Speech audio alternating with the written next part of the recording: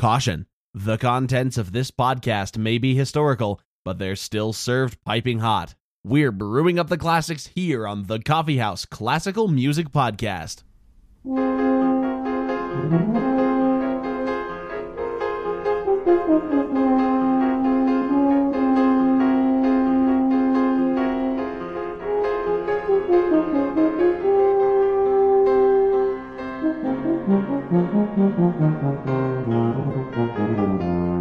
Hello and welcome to the Coffee House Classical Music Podcast. My name is Asa.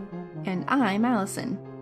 We hope you enjoyed listening to our Holstsome episodes about Holst's military band suites. And if you did get a chance to listen to those, you'll recall we introduced a new instrument to the show, the Euphonium. And also the saxophone. Maybe that'll be a different episode. We shall see. So we said if we got enough emails from the Euphonium players out there, we would do a deep dive into these elusive instruments. Well, it seems that our bait didn't catch any Euphonium players per se, but we did get a very sweet email from a listener who was a trombonist, and they had fond memories of their rivals in the baritone section. As a side note, thank you very much, Kevin, for emailing us. We love to read what all of our listeners say. It's great. It's fantastic. And maybe this time we will inspire some Euphonium players to email us. What are the chances that any of our listeners are Euphonium players? Well, if we have one whole band listening to us, at least one or 100? two. Well, Allison, one thing you mentioned just now was the baritone section. So not euphoniums? Are those different? Oh, good catch, Asa. We'll get into that distinction in just a little bit, but often these two instruments, the baritone or the euphonium, can be interchangeable. So overall, the euphonium is a pretty modern instrument. It wasn't around during the Baroque or Classical eras, and most of the early Romantic era either. However, brass instruments certainly did exist back then. It's thought that the euphonium's roots can be traced back to a brass instrument called the serpent. Oh. Ooh, spooky. This was essentially a long conical length of tubing that, instead of winding around itself in a compact little ball like our modern brass instruments, it actually zigzagged back and forth like a snake. So this instrument also had valves and allowed for ease of playing the notes. If you're listening to this and don't have an idea of what that might look like, please Google it. It's wild. It's the search for serpent horn. Otherwise, you'll just find pictures of snakes. Or alternatively, if you don't want to Google, just picture a snake and then put a brass mouthpiece on it. Right. I think I've seen that in some Looney Tunes cartoon somewhere. Played a snake like a horn. Yes. And while it was weird and wonderful in shape and size, the serpent was not a very practical instrument, and also not terribly in tune. So a better instrument was designed by Jean-Hilaire Ast. This instrument was the ophicleide, and was produced in 1817. Ooh, I like how you pronounce that, ophicleide. The ophicleide? It sounds very German when you say ophicleide. To be honest, it is a straight guess. I thought it was ophicleide. Ophicleide? Well, let's see if Google has any insights. You're right, it is ophicleide according to Wikipedia. Yay, that's 1 point for Ophicleide. Allison in the pronunciation 1 point. war. Excellent. Ophicleide it is. Like its predecessor, the ophicleide was a conical brass instrument, and it also had valves. It was actually part of a whole series of keyed bugles that Ast patented, and was the lowest of this bugle family. And with this instrument, the quote baritone brass range was becoming more popular with composers. And we see this actually written into scores by Mendelssohn and Berlioz. However, the ophicleide was also quite difficult to play. it did in fact have keys rather than the modern piston valves we see on brass instruments today. If you're trying to picture this, and don't want to try to spell that word, picture a modern baritone saxophone with keyed valves, but just less of them. And with a brass mouthpiece yet again. And with a brass mouthpiece, yes, yet again. Just picture anything we say with a brass mouthpiece. With a brass mouthpiece, especially snakes. So, of course, after these difficulties, a more perfect instrument was still highly sought after. And it arrived soon after, somewhere in the 1830s or 1840s. It's a bit unclear of who actually invented the said instrument, or euphonium as we're talking about.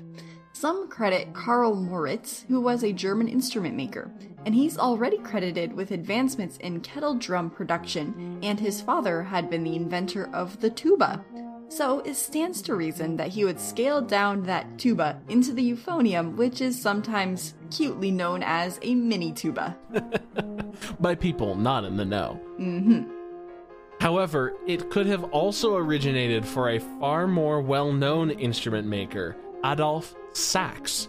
Now that name might sound familiar, and of course it is, because Sax famously invented the namesake saxophone, but he experimented with several other instruments as well. If this is the true history of the euphonium, it would have had a short-lived predecessor from Sax, known as the saxhorn. Regardless of who actually invented the instrument, the finishing touches on the design were made in 1874 David Blakely. Blakely was an employee at Bose & Company, which was an instrument manufacturer and is now a music publisher. And since the time of 1874, there have been very few modern innovations, but largely the current euphonium design has remained the same. So as we mentioned earlier, the euphonium is based on some older conical brass instruments. Conical is important. This, of course, means the tubing gets ever so slightly larger as you go down the length until you reach the bell, where it really flares out. So this gives it a warm yet projecting sound. However, the baritone is not conical. Rather, it is a cylindrical instrument, meaning the tubing is the same diameter the whole way until you reach the bell. The acoustics of this mean the same notes can be played, but the tone is brighter and more cutting than the euphonium, which can be important in some circumstances. However, the distinction in a whole band may be negligible, especially with talented players, and so that's why they're often, but not always, to be clear, interchangeable in the concert band setting. And speaking of a concert band setting, honestly, who's not speaking of a concert band setting? What role Beethoven. does this... True. Mozart. Oh, okay. I think both of them did write military band marches. Military, not concert band settings. Okay, fair. But for that matter, Holst was also, quote, a military band Fair enough. Also fair band. enough. So the debate rages on. Speaking of concert band setting, who is speaking about concert band? As it turns out, almost nobody.